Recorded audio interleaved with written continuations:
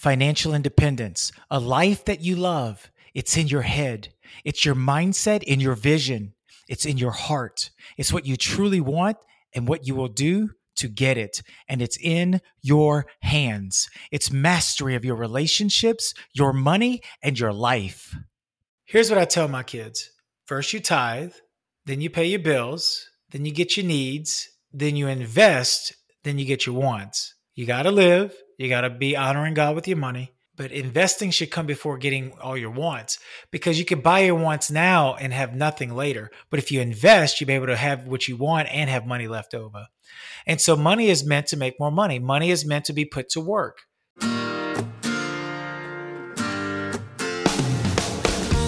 Inspiring you to financial independence and to a life that you love. This is the Life and Money Coach podcast with military officer and chaplain, seasoned real estate investor and entrepreneur, and certified performance coach for leaders at all levels. Jerry St. Pierre has inspired thousands to unleash their potential, and he is here to empower you to live a purpose-filled life. This is extraordinary. Every day. It's the Life and Money Coach podcast. And now your host, Coach Jerry St. Pierre. Welcome back to the Life and Money Coach podcast. I'm your host, Jerry St. Pierre. So glad you're here today. The highest and best use of money. You know, when I think about the highest and best use of something, I think about what is it built for and what can it produce?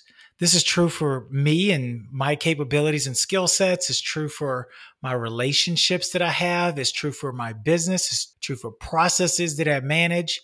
The highest and best use of something is how we get the greatest value out of something's capability. And I want to talk about 3 highest and best uses of money outside of living and making ends meet and being able to provide for your needs. Because obviously money is at minimum those able to accomplish those for us. But what about beyond the basic needs of life? I want to give you 3. The first thing I like to put my money to use in, what I consider a highest and best use of money, is in making memories. I like to make memories with my children, with my wife, in other people's lives. And you know, you don't have to have a lot of money to make memories. When I was in college I was working on my bachelor's degree. I was married with a child, and we would often go from North Georgia to Pigeon Forge, Gatlinburg, and we would do it on around a $400 budget, which is not incredibly a lot of money. And we would have a wonderful time. We would, shop reasonably for food and so forth, and splurge at 1 or 2 little comedy barn locations or other entertainment spot. But for around $300 or $400, we did a family vacation. Or we would go to Florida to Destin Beach over there. We love the Pensacola area. And we would set up shop there for a few nights and go in and do our thing. We made memories with our money. Another thing we did to make memories with money is we would put in some, and others would help us, to go do mission trips, to do family mission trips. And so to make memories is a beautiful thing, because things in property, property comes and goes, it falls apart. But the impressions that we make, the relationships that we form, that's something that's just so beautiful. And there's something that's enduring about making a good memory with your family, with friends, or in the lives of people you don't even know. Just go serve them and love them. I'll tell you, there was a guy, here's a memory that I think is so important for me. When Hurricane Katrina hit, I evacuated my family. I was in North Louisiana, and I went to, I think it was a T-Mobile cell phone shop. I was looking to get some cell phone service.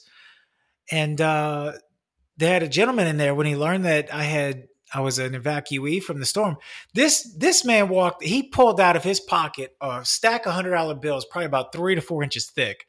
I don't know how many thousands of dollars that was, but it was a nice stack of hundreds, folded over, just wad of cash.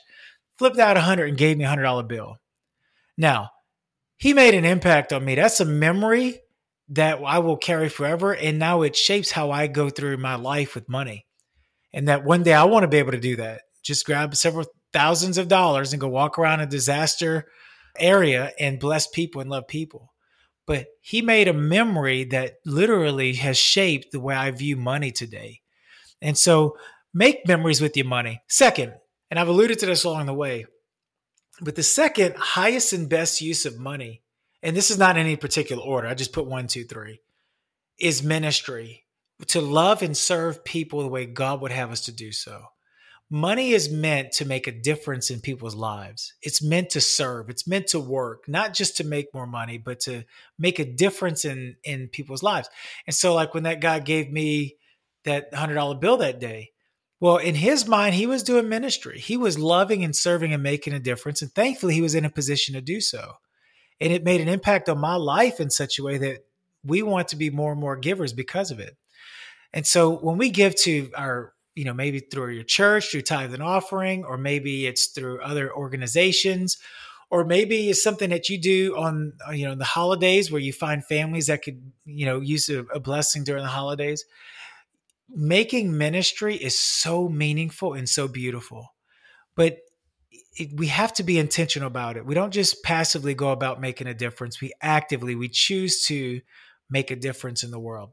And so you want to make ministry. You want to love and serve people, meet needs in people's lives. That is where it's at right there.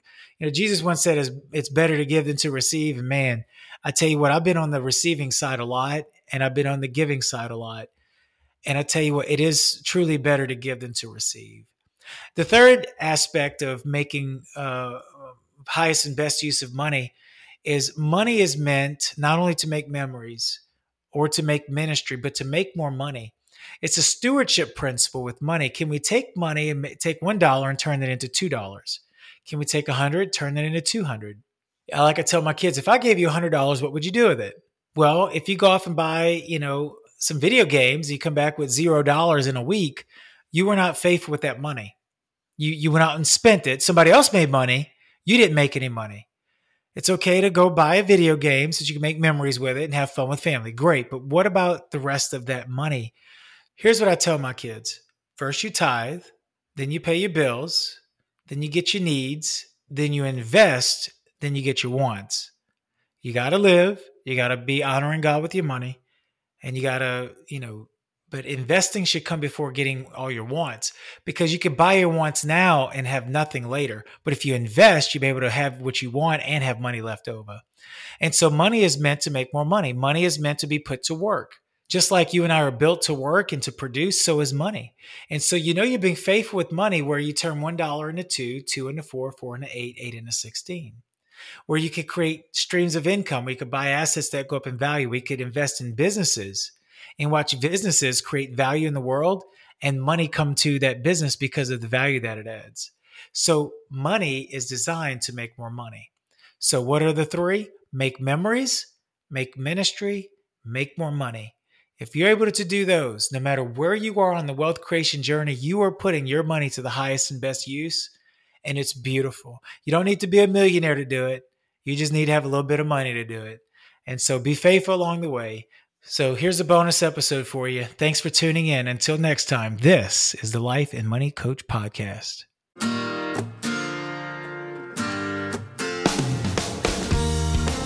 Loved this episode of the Life and Money Coach Podcast? Head over to iTunes or Google Play to subscribe, rate, and leave a review. It's very much appreciated.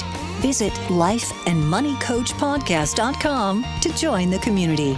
Thank you.